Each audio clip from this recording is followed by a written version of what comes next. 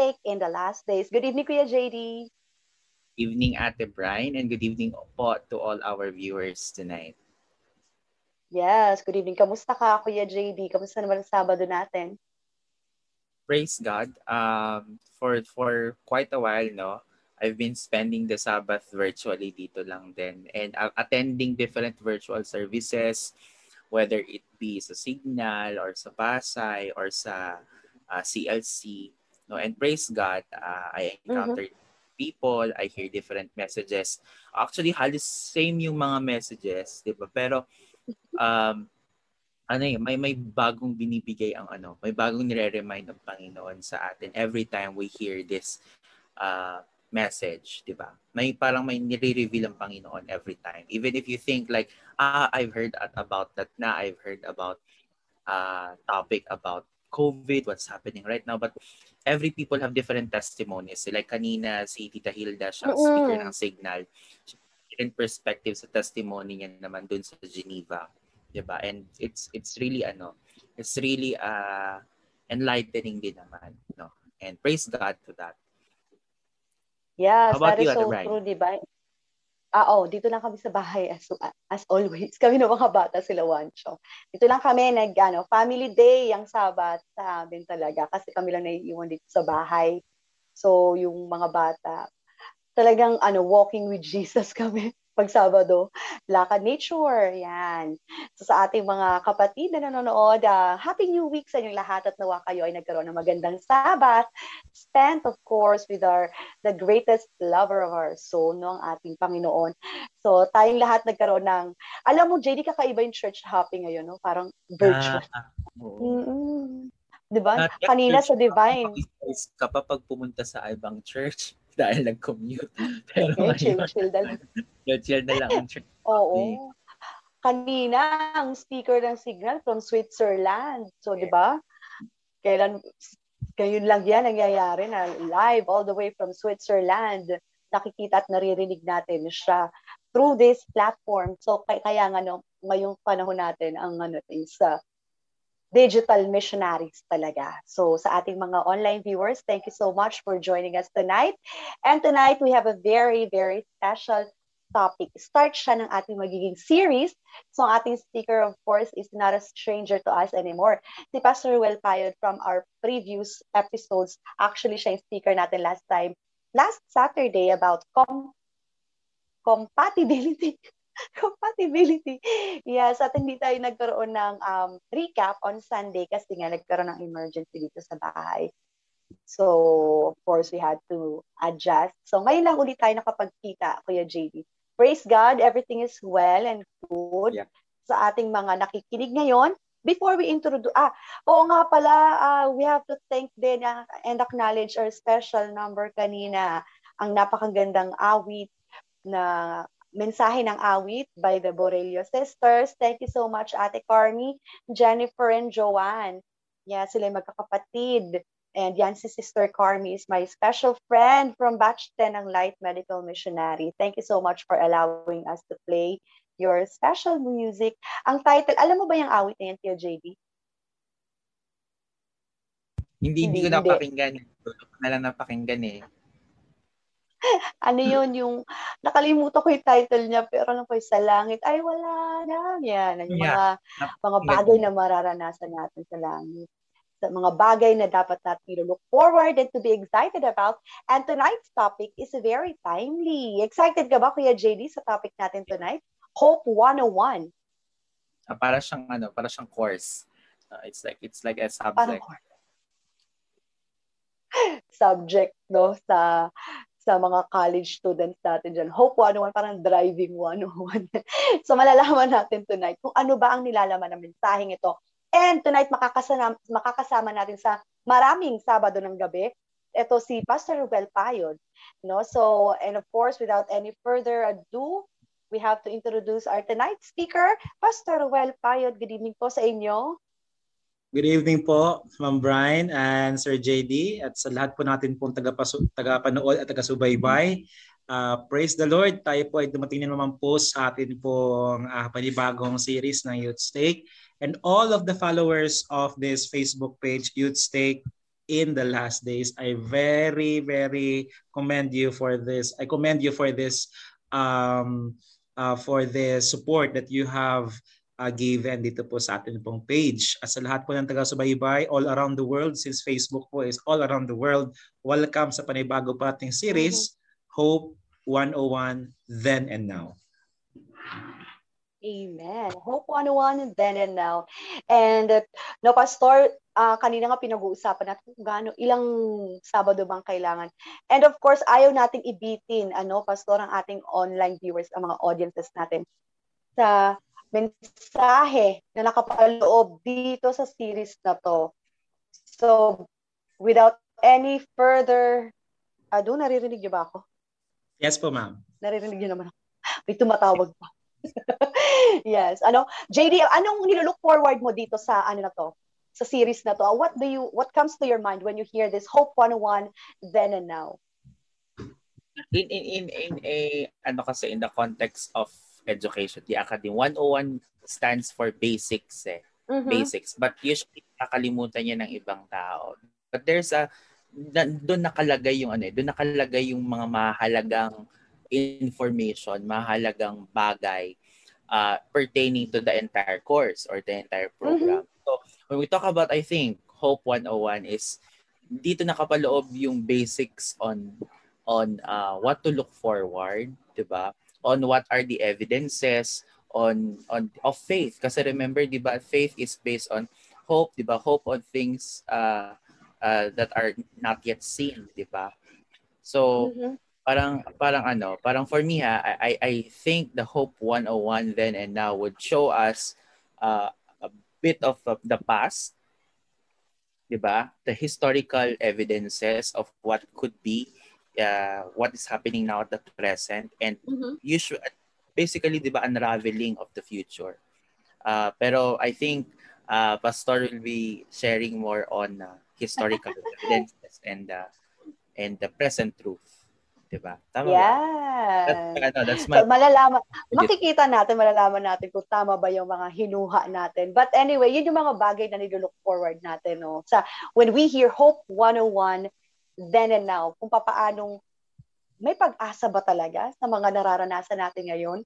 Or may mga patunay ba, mga pruweba ba ng mga nakaraan at ngayon na pag-uugatan ng ating pag-asa? So, without any further ado, let's give the stage to our tonight's speaker, Pastor Ruel Tayod. Good evening po sa ating lahat, sa mga taga-subaybay ng Youth Stake in the Last Days, and all the viewers at sa mga friends na nagsishare dyan. Maraming salamat po sa inyo. Please do share it more sa mga group chats, sa mga page na kayo po ay nabibilang sa mga pages na yan. You can reach them through this platform, and I hope and pray by God's grace that we will be blessed by this series natin pong pag-aaralan for tonight. The topic is, or the series topic is, Hope 101, Then and Now. Okay po, akin lang pong i-share po ang akin pong screen. Alright. Okay, so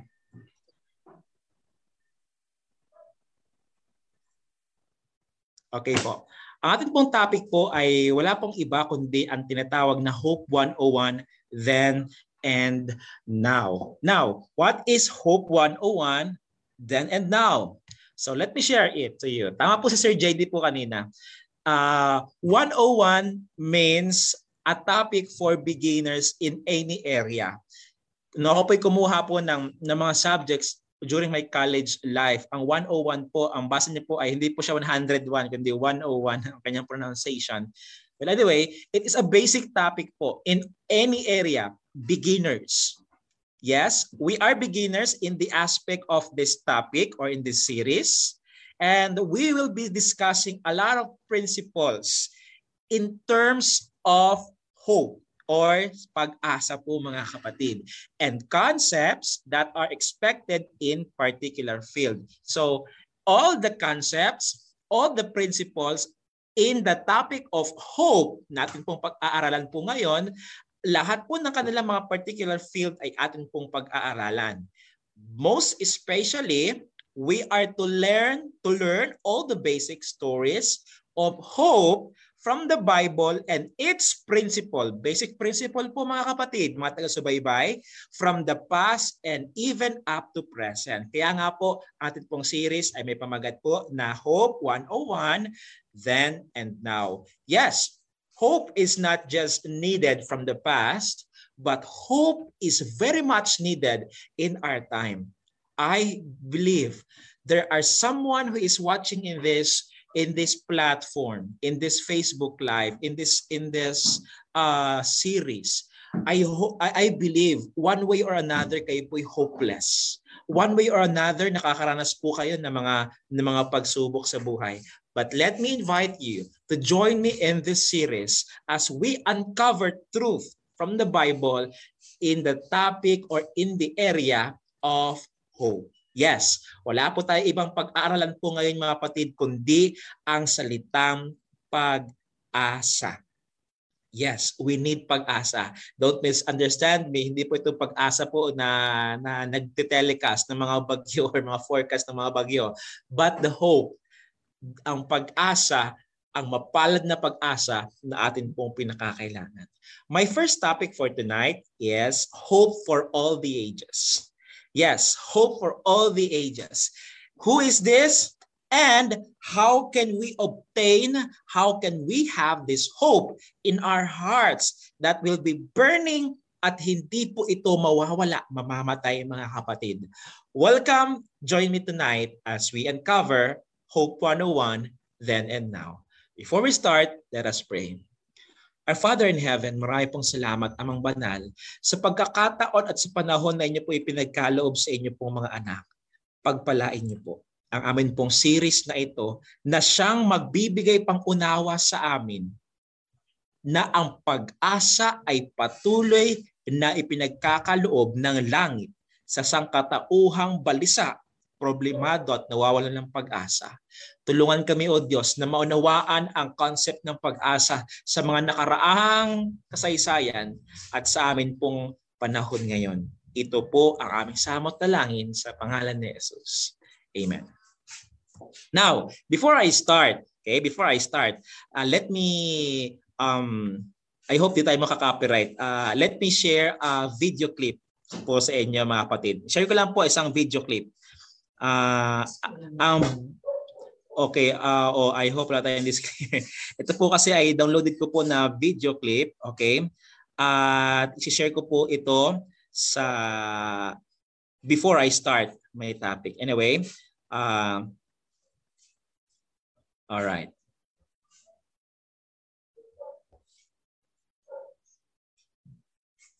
I hope na inyo po nakikita, mama.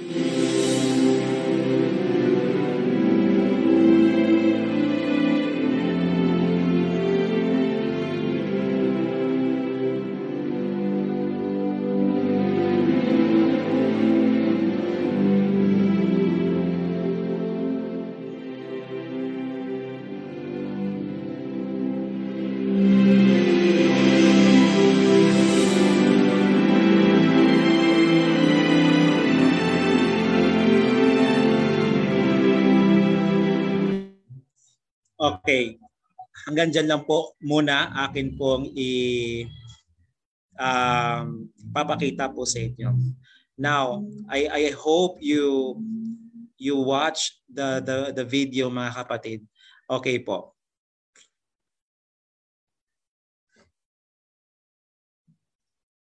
Okay, back to share screen lang po ako.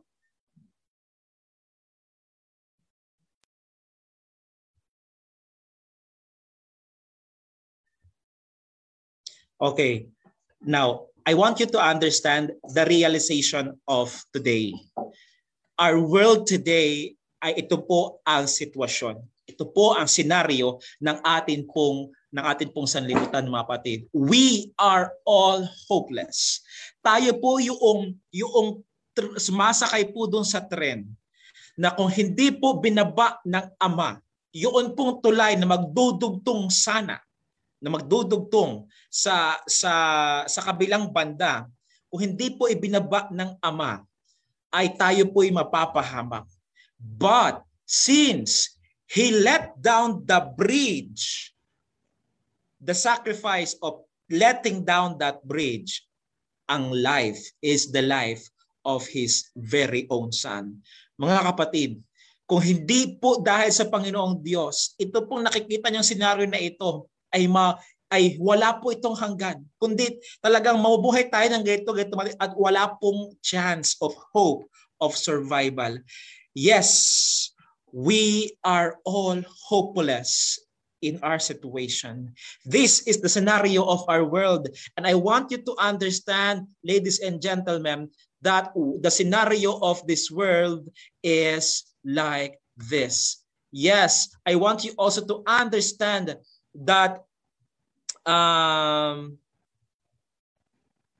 screen share is post. Wait lang po. Nagpo-post daw po ang akin pong share screen.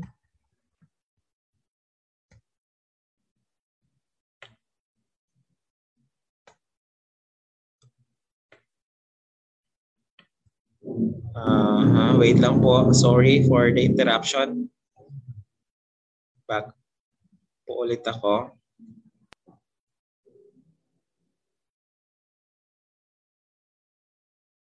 Okay.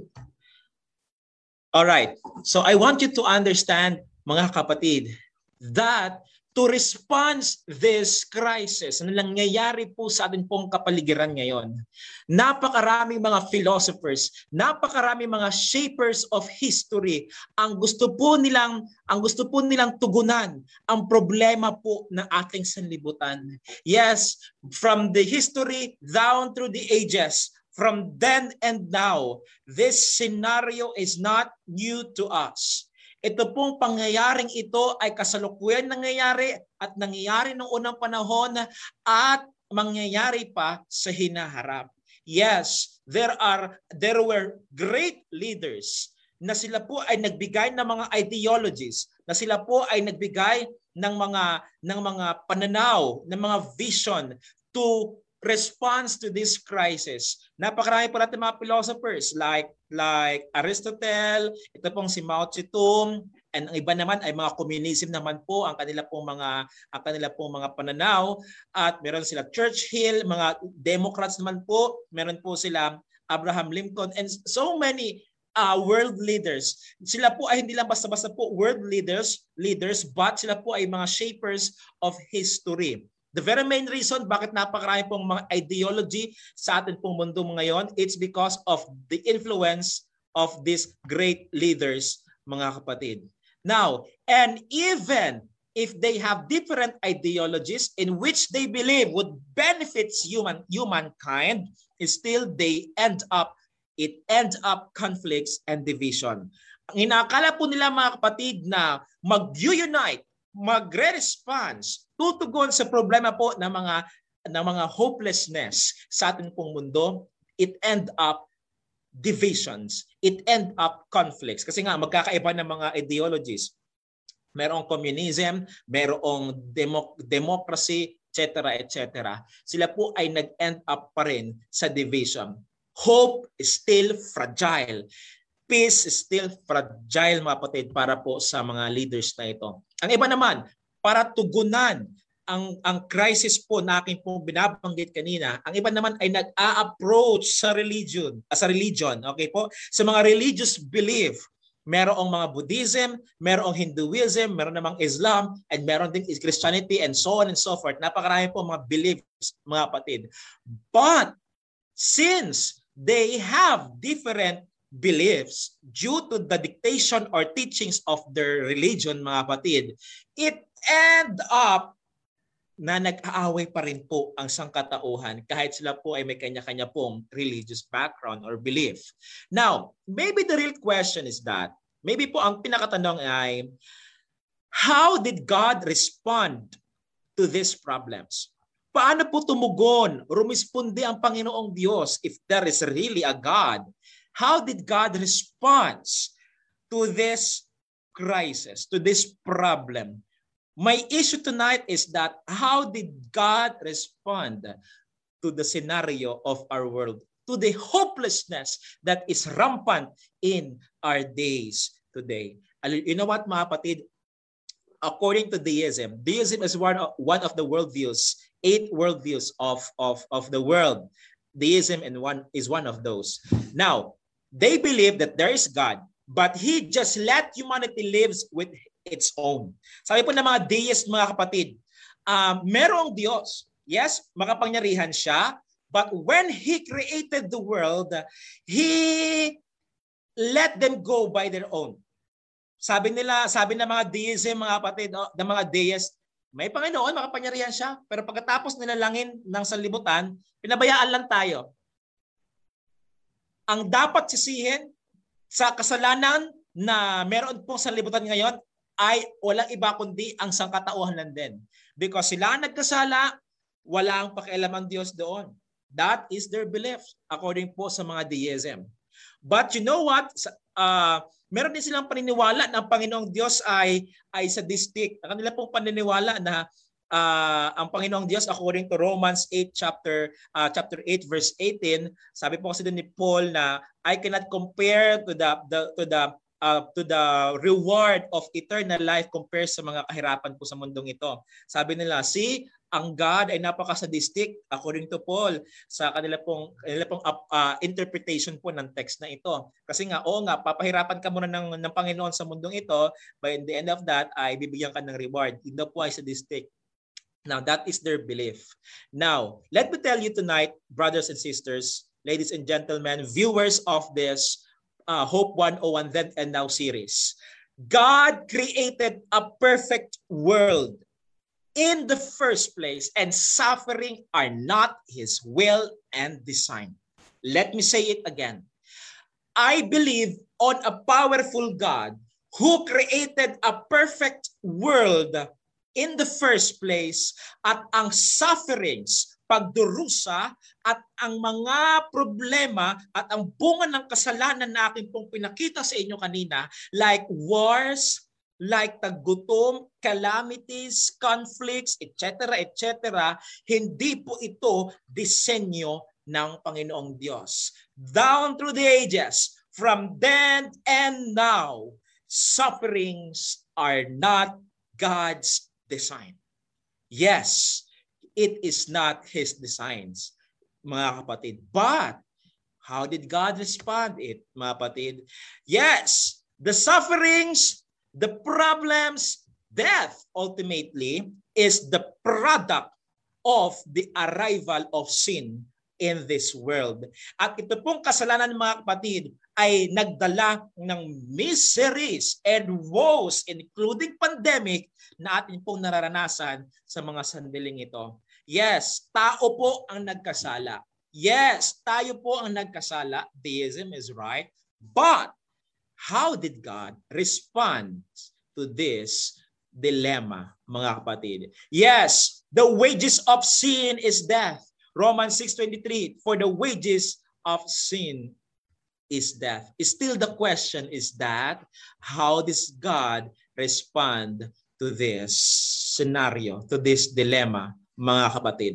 You know what? Let me tell you the answer directly. He sent Jesus.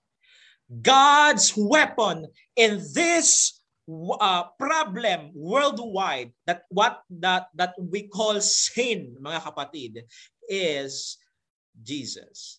The answer is He sent Jesus. He is the hope of all the ages, mga kapatid.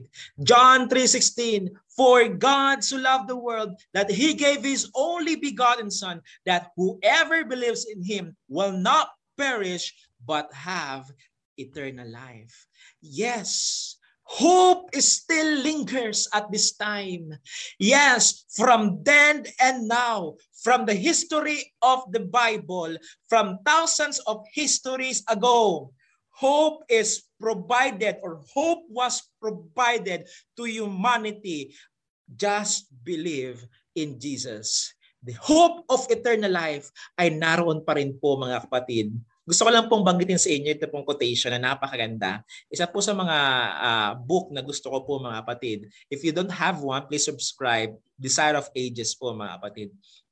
Sabi po dito, at ito po nagpapatungkol po kay Jesus Christ. Christ was treated as we deserve, that we might be treated as He deserved. It is the Christ, mga kapatid. Siya po'y minaltrato na sana po tayo yung tinatratong ganon. Ito pa, He was condemned for our sins in which He had no share, that we might be justified by His righteousness in which we had no share. He suffered the death which was ours, that we might receive the life which was His. With His stripes, we are healed. Mga kapatid, napakabuti ng Panginoong Diyos. Lahat ng karapat-dapat sa sangkatauhan, Kanya pong kinuha yun. Lahat ng karapat-dapat na para sa akin, sumpa ng kamatayan, pagdurusa, etc., etc., lahat po ng mga bagay na yon kinuha ng ating Panginoong Jesus at binigyan tayo ng buhay na walang hanggan. Yes, even Christ gave Himself, even Christ sacrificed Himself, even Christ told His disciples and the people in His ministry, during His ministries, mga kapatid, marami po rin nagsasabi na si Jesus Christ daw po ay, sila daw po ay good man at sila po daw ay isang philosophers. Now, is He really just a good man? Is He really just a philosopher, mga kapatid? Now, since Jesus resurrected from the dead, si Jesus Christ po, hindi po siya basta-basta good man. Hindi po siya basta philosopher, mga kapatid.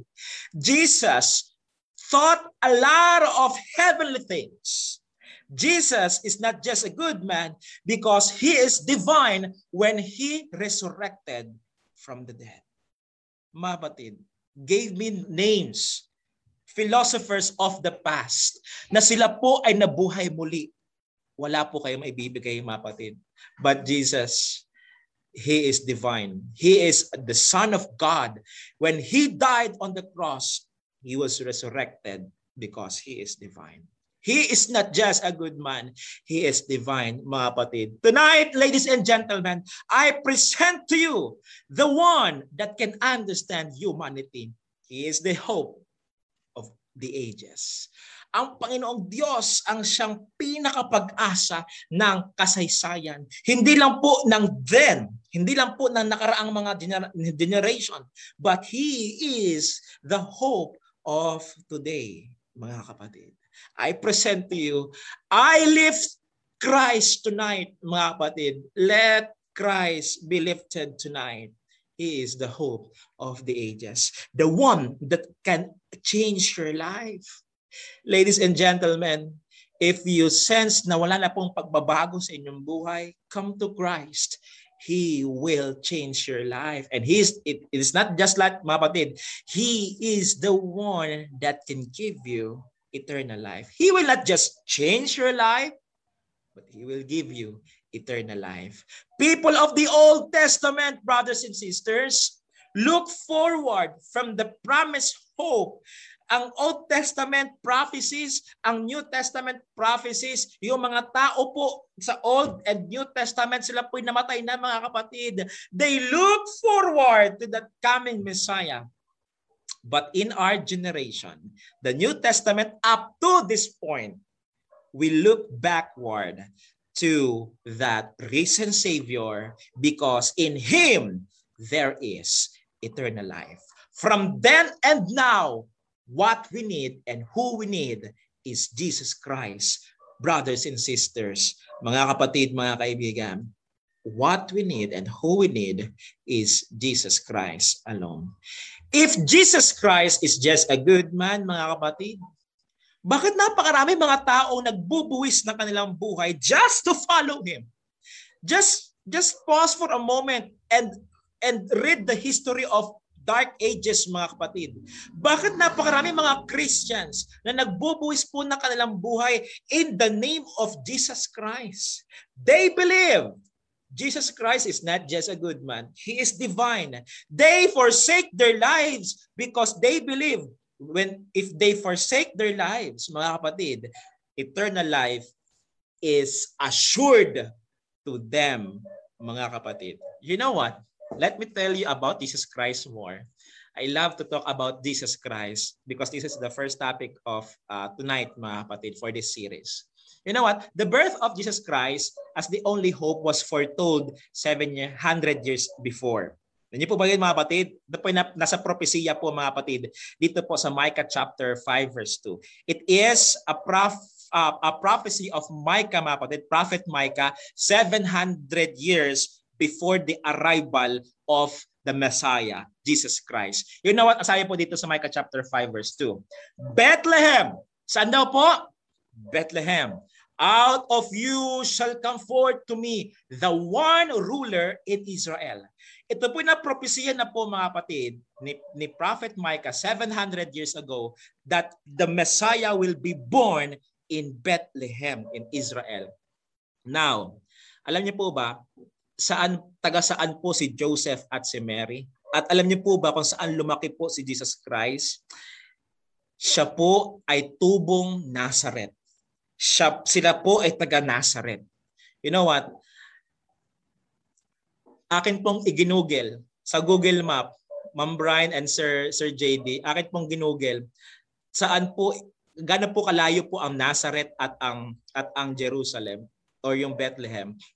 Ginugel map ko po. Ito po, makikita niyo po diyan. 2 hours and 3 minutes drive po ito, mga kapatid. All in all, meron po itong 156 kilometers. Alam niyo po kung gaano po kalayo ang 150 kilometers, 56 kilometers? Kasing layo po ng Cavite to Nueva Ecija, Gapan. Ang akin pong misis po ay taga Gapan, Nueva Ecija. Ang distansya po dito po sa Tagaytay, papunta po ng Gapan, Nueva Ecija ay 152 kilometers. Magkalapit na po sila. Malayo, malapit? Malayo. Malapit lang kasi may mga kotse tayo or may mga sasakyan na po ngayon. But think for it way, mga kapatid. Sa panahon po ni Jesus Christ, nila Mary, wala pa pong mga sasakyan, mga kapatid. Their means of travel ay ano lang po talagang donkey, camel, wala po, mga kapatid, na mga sasakyan pa before. But you know what? In my imagination, si Mary po ay nagdadalang tao, 7 months. 2 months na lang, mga anak na. In my imagination, tanungin ko po si Mary, mga kapatid, 7 months na siya. Mary, saan ka manganganak? Sabi ni Mary, mga kapatid, siyempre dito sa Nazareth. Okay. Nung 8 months, mga kapatid, manganganak ko si Mary, 8 months na ang kanyang tiyan. Sabi ko, Mary, saan ka manganganak? Sabi ni Mary, of course, dito sa Nazareth. Taga Nazareth ako. But you know what, mga kapatid? 3 weeks or perhaps 2 weeks before giving birth, mga kapatid, meron pong decree na memorandum, mga kapatid, sa buong bayan ng Israel na sila po ay magpaparehistro po doon po sa Jerusalem, sa Bethlehem, mga kapatid. At natupad po ang prophecy. Si Jesus Christ po ay pinanganak sa malayong lugar doon po sa Bethlehem kahit sila po ay taga Nazareth, mga kapatid. Prophecy is true. The Bible is true, mga kapatid. Kahit po ang betrayal po ni Jesus Christ, ito po ay ito po ay na-foretold or na-prophesied na po ito ni Prophet Zechariah, mga kapatid, 400 years before the birth of Jesus Christ. Yung kanina po ay 700 years before the birth of Jesus Christ. Ito naman po ay 400 years.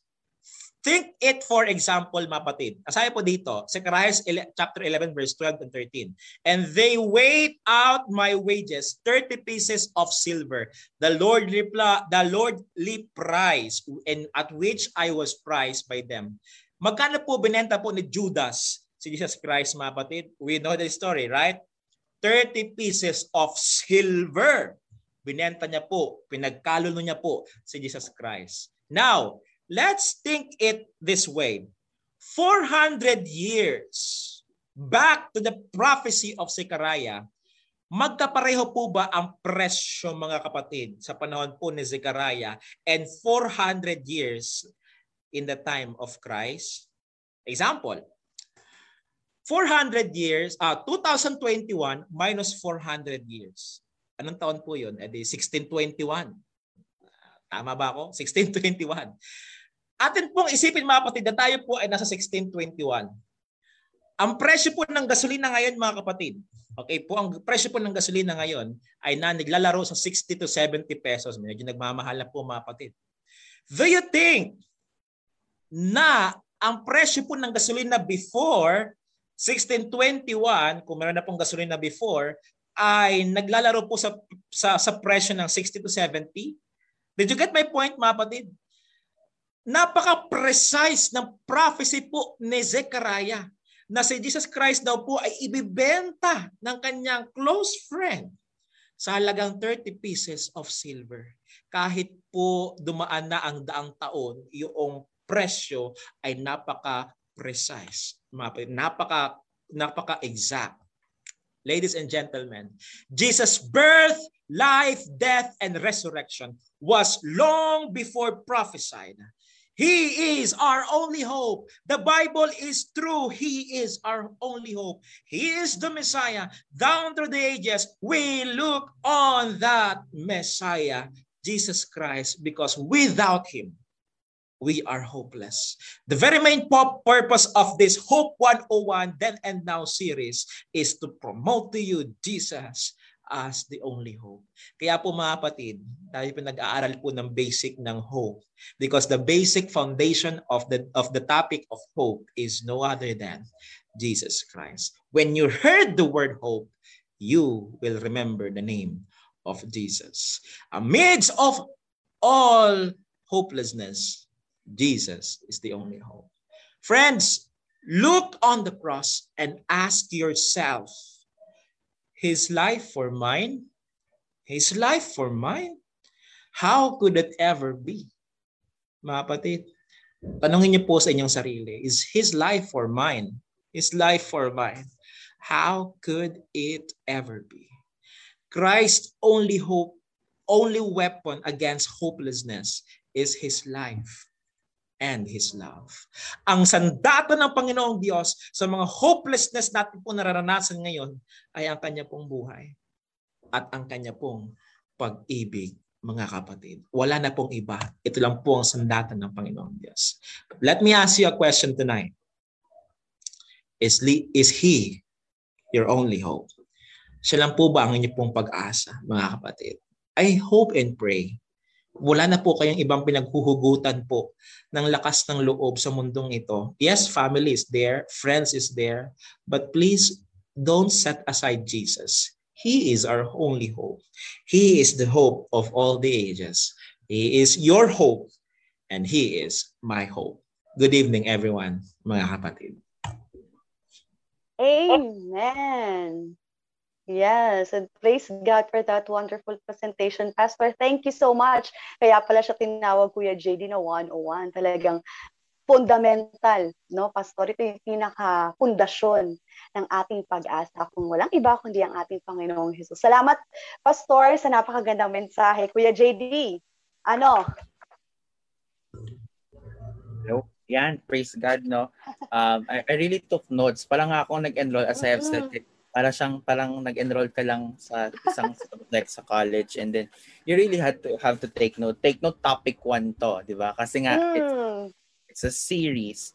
And thank you, no, Pastor. A lot of people really, especially today, mga kabataan, especially like me na nag-aral sa isang secular university or non-Adventist university, madami talagang i-feed na philosophies.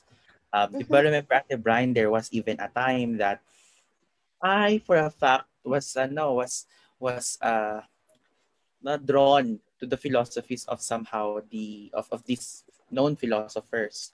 Diba? Parang you're wanting to have a better society here in the Philippines or better society. Diba? Do you remember that, Ate Brian? Oo. And I was talking, naman. diba? May pinapakilala talaga yung mundo na principle, and mahalaga, especially sa mga kabataan natin, to listen. No? Dapat nag-take notes, nakikinig, inaaral kung ano nga ba talaga yung gusto ng Panginoon para sa atin. And ayun, may philosophies and principles na pinapakilala ang mundo. And sa mga kabataan ngayon, lalo na, di ba, may mga seemingly right principles ngayon na mag-unite, parang inclusive. Diba, inclusive yung statement, inclusive dapat gender sensitive, dapat yung mga ganito, ganyan. Na principle na pinakikilala ng mundo. But actually, the best principle and the perfect principle is actually the principle that comes from God. And din yung deism, may mga kaibigan akong gano'n. Or again, I'm in the field of science. May mga tao talaga na I believe in God. I believe in higher power, but I don't think that yun yung dun nang galing, if you're familiar sa Star Wars, yung may the force be with you. Parang they just believe that there's a force. Greater force. A greater force, but they do not believe that it's God. Medyo maaawa ka. Mako-convince ka ng konti. Akala ko mako-convince ka ng konti. Hindi, ako nun syempre na parang may mga ganito pala talaga. And but we are blessings. We have to serve as blessings, especially pag yung mga taong tapos bigla nilang sasabihin, JD, pray for me. Parang praise God, no. It's mabigat na responsibilidad din yon as a Seventh-day Adventist Christian na sabihan ka ng kaibigan mo or kakilala mo na ganon, na please pray for me, na hindi na ganun yung stand niya. And yun na, I think ang pinaka-take away ko talaga, ang dami ko pong take away. Oo nga. Ang pinaka gusto ko lang talagang i-highlight is the Lord did not make us na parang iniwan lang niya, 'di ba? And the Lord created us perfectly, 'di ba? And yes, tayo yung nagkasala, pero hindi niya tayo iniwan. Nagkasala ka. Bahala ka na dyan. In fact, yung cost ng sin natin, hindi nga kayang sagutin yung video na pinakapanood niyo, Pastor, before you started. Iniyakan ko yun before pa. Dati napanood ko na video na yun eh. But that's enlightening, di ba? Yung mga nakasakay doon sa trend, sobrang sinful, parang kung human heart or human mind lang yung pagbabasihan mo, talagang ililigtas ko na lang yung anak ko, di ba? But no, iba yung na-foresee ng Panginoon para sa atin. But it's actually sin na nag-cause ng miseries and kahirapan sa atin this pandemic. Sabi ko nga, di ba, Bri, if you remember, pag nag-share ako about science and the Bible, na nagko-cause ng pimples mo is your sin, ganyan. Pero hindi naman ibig sabihin na pag madami kang pimples, mas makasalanan ka. Yung mga flaws lang baga, like yung thorns result. These are all causes of sin. And praise God na din pala, Pastor, meron tayong isang take-away. Kasi may mga may time na sa isang philosophy class, diniscuss na Jesus is a philosopher, ganon. Parang ganon. Parang kino-quote lang yung words ng Panginoon, parang ini-equate sa quotations of Buddha. Parang ganon, parang inspirational words. May mga ganon kasi. Parang here are some words of wisdom from from Bible verses, these are from God, and these are from a Buddhist principle or parang pinagsasama-sama siya. But gusto ko yung yung shinare ni Pastor na hindi lang siya good man. He's actually beyond these philosophers because he defeated death himself when he was resurrected. And it's, iba, ang resurrection ng Panginoon, sobrang daming ma-offer niya na indication eh. That's also a promise, that's also a sign of a promise of God that when we come back, diba? Parang, yun, parang it's a good reminder for us as Christians and Seventh-day Adventists that Jesus Christ is not just a philosopher or a wise man, diba? He's actually God himself. Yung divinity ng Panginoon, yung divinity ng Panginoon, kine-question yan. Even ng mga Israelites, kine-question yan. Even mga tao ngayon, kine-question pa rin yung divinity ng Panginoon. But we must, as Seventh-day Adventist youth, sa lahat na nakikinig ngayon, take note na, na hindi dapat natin kine-question yung divinity ng Panginoon because at the end, kagaya na sinabi ni Pastor, He is our only hope. Now, we try to search on other possible sources of hope, but there's only one true source of hope, and that's Jesus Christ. Sorry, Ate Brenda, dami ko na nasabi, pero ang dami ko pang gusto sabihin. Oo nga. Buti na lang meron pa tayo for tomorrow. We have questions. Kita mo yan, Pastor. Ang dami niya talagang nag-take note talaga siya, Pastor. And for sure, may mga questions din, pero hindi ko alam kung makikater pa ba natin yung questions. And before we continue, Kuya JD, thank you for those takeaways. Talagang magandang reminder to sa atin. Hindi lang sa ating mga Adventists, even sa mga Bible students na tagahanap ng katotohanan at gusto pang makilala pa at alam mo yun, we just want to know more about Jesus. And I just like to acknowledge ang ating mga online viewers. Thank you for joining us tonight. Yes, sa ating mga kapatid dyan sa Advent to Live a New Life. Ito, Pastor, mga kabataang nanonood dito ay some of them are not Adventists. And most of them are young people. And sa Advent to Live a New Life, thank you so much, James Kenneth, sa inyo dyan. And God bless sa inyo. Salamat for allowing us to cross-post in your page. Ang dami nilang follower, Pastor. Nasa 25,000 and all. And also, I would like to acknowledge na ng ating mga na nag-comment po. Sumisigaw doon, I would like to acknowledge si Tasa nanonood, JD, nag-comment pa siya, hallelujah, thank you Jesus for the hope. And kay Sister Nene Diaz, hello po Sister Nene, good morning po dyan sa inyo. Yes, principle in the world, we must filter the word of God through Jesus Christ. Marami talagang ini-introduce ng mga prinsipyo ang mundo and we have to filter really. Thank you so much, Sister Nene. And si Ma'am Chrislene, Ma'am Christine, gano'n. Hello, thank you so much for watching po. And, teka lang, ang dami ko nalagpasan, pasensya na po. Si Pastor Hanifer Solano, growing grace in the knowledge of our Savior Jesus Christ through this program. Thank you so much, Pastor. Kay Brother Duki Servidad, good evening. Good evening din po sa inyo. Kay Sister Gliceria Mendoza, Ate Angie, good evening. Sister Lisa Magdadaro. Hello po, Ate Lisa. Good evening po sa inyo. Beverly Bernarte, LG Hustaya. And, yes, Jimbert Ferrer. Good evening po sa inyo. Ruel Ken Penuela. Kung may mga na-miss po ko, pasensya na po. Good evening po, Sister Carolina Bolos. And, kay Ma'am Raquel, of course. Good evening po sa inyo dyan, at Ate Rax. Salamat po, Pastor, sa napakagandang mensahe. Alam niyo, Pastor, pinaka nagustuhan kong sinabi niyo dito. Although lahat siya is malamanin, lahat, wala kang maitapon, Kuya JD, lahat iuuwi mo. Ang sabi ni Pastor, really praise God for emphasizing on this, Pastor. God is not the author of sufferings and pain. Let's be all clear on that. Kapag ka nagsasuffer tayo, when we suffer, when we experience unfavorable mga circumstances, this is not the original design for the Lord for us. Hindi ito ang original design niya for us to suffer, to experience this pandemic, this economic decline, itong mga pagsabok ng bulkan, itong paglindol, pagbaha, here and there. This is not the Lord's design for us. This is the result of sin. Thank you so much for emphasizing on that.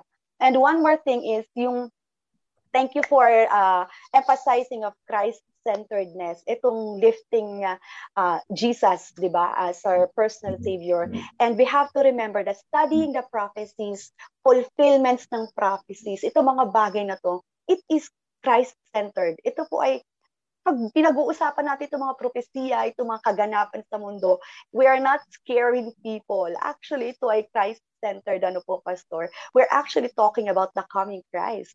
And actually, even in the last days, Pastor, katulad ng sinabi ni Kuya JD kanina, nung ginawa tayo ng Panginoon, hindi niya lang, nung tayo nagkasala, hindi niya sinabing, bahala kayo, nagkasala kayo, pinili niyo yan. Actually, in the last days, even Jesus Christ Himself instructed us on what to do in the last days. Siya mismo ang nagsabi sa atin kung ano ang dapat natin gawin, ano ang mga magaganap sa huling kapanahunan. And you cannot expect that in just as mere philosopher. Hindi lang basta-bastang mabuting tao. Hindi mo may expect yan from them. Only Jesus Christ. Because ang sabi mo nga kanina, Pastor, He's divine. His divinity cannot be questioned dahil siya ay Diyos. No, Diyos na mahabagin, na maibigin. And yung video na play nyo kanina, Pastor, napanood ko siya, dalaga pa ako. Naiyak na ako nun, Pastor. Pero pinanood ko siya ngayon, hindi ko na siya kayang panoorin. Hindi ko talaga siya tinapos. Sabi ko, Papa, wag mong panoorin yan. Hindi ko gusto yung ipiniplay ni Pastor because it has a different effect na ako mismo ay magulang. Yung idea pa lang na you will sacrifice, it's unthinkable. Hindi ko siya kayang isipin. And that's exactly what the Lord has done for us. Kaya this, nawa itong magiging series natin, Pastor, no? Just an invitation pa lang. Patikim pa lang ng mga susunod pang mga mensahe sa mga susunod pang mga kaganapan.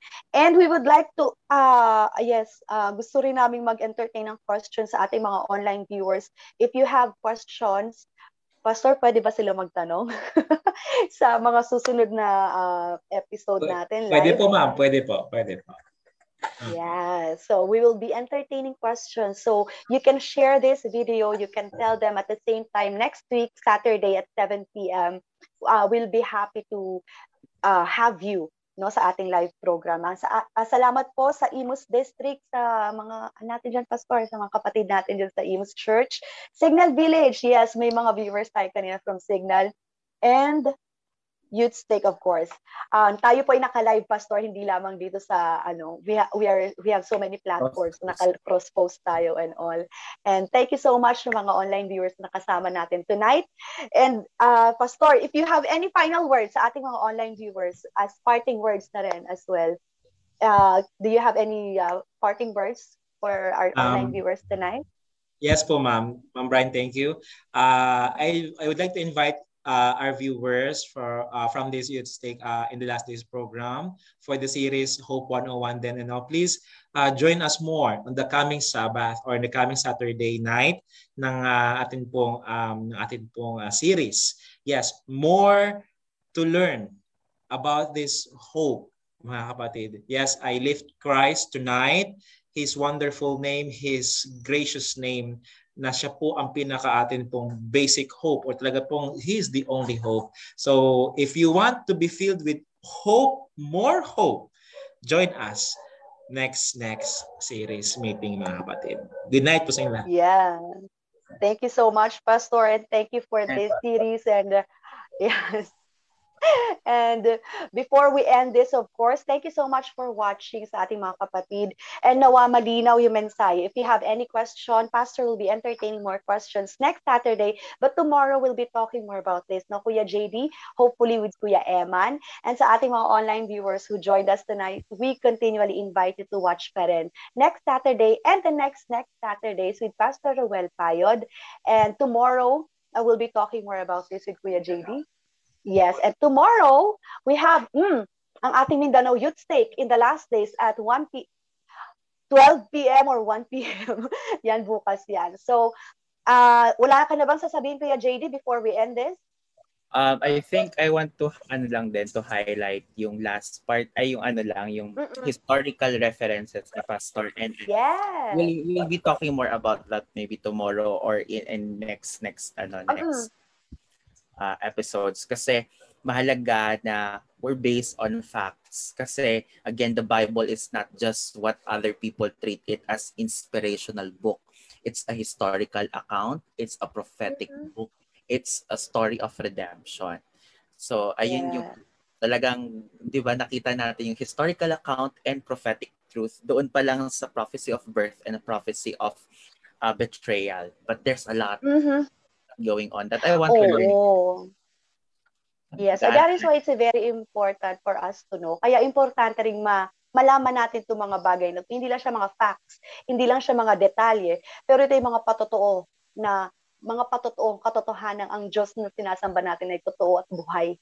'Di ba? Talagang totoo siya sa mga sinasabi niya. And ito mga Bible na to, and it's very sad to know, to learn that some of us regard this as a fairy tale, para lang siyang pabula or mga parabola. Yung mga katulad ng mga fictional books, 'di ba? So this is the Bible. Ito ay salita ng Panginoon. So we'll be learning more about that in the next Saturday episode sa live program with Pastor Ruel Payod. So for tonight, I think that's it, no? Sana naging klaro sa ating lahat kung paano ang fundamental, ang basic talaga, ang pinakauugatan ng ating pag-asa ay walang iba kundi ang ating Panginoong Jesus. So salamat to Pastor Ruel. So to end this, can you pray for us to close this po, Pastor? Tayo po'y manalangin, mga kapatid. Let's pray. Father God in heaven, we would like to thank you, Lord, sa amin pong napakinggan sa gabing ito. And thank you for your Son, Jesus, our very hope. The hope of all ages.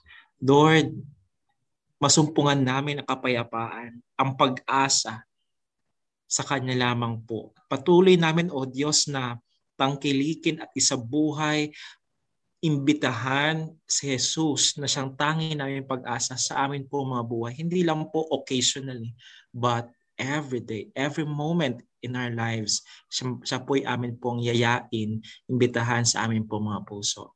Lord, tonight, may the viewers who heard the precious truth from your word will be filled with your love, will be filled with your peace, will be filled with your hope, Father in heaven. Pagpalain po ang bawat isa sa amin ngayong gabi, bigyan kami ng masarap na pagtulog. Ito po aming samot dalangin sa pangalan ni Jesus. Amen. Amen. Thank you so much, Pastor Ruel Payod, for joining us tonight. And we'll be seeing more of you in the next Saturdays. And of course, we continually invite you to watch Radical Reconnection every night, Monday to Friday at 7:30 p.m. with Pastor Hani Persolano. And on Monday, Wednesday, and Friday, we have Radical Reconnection Musical TV at 6 o'clock in the morning with Ate B.O. and hopefully with Ma'am Raisa. And of course, tomorrow we'll have another Youth Stake in the Last Days at 7 o'clock p.m. And tomorrow, Youth Stake in the Last Days Mindanao edition, we have Kuya James Kenneth and Company at 12 noon. Yeah, Mindanao. So I think that's it. And thank you so much, ating mga nanood ngayong gabi. And my name is Ate Brian with Kuya JD and of course with our very own Pastor Ruel Payod. And this has been the Youth Stake in the Last Days. Thank you so much. Good night, everyone. Bye. God bless.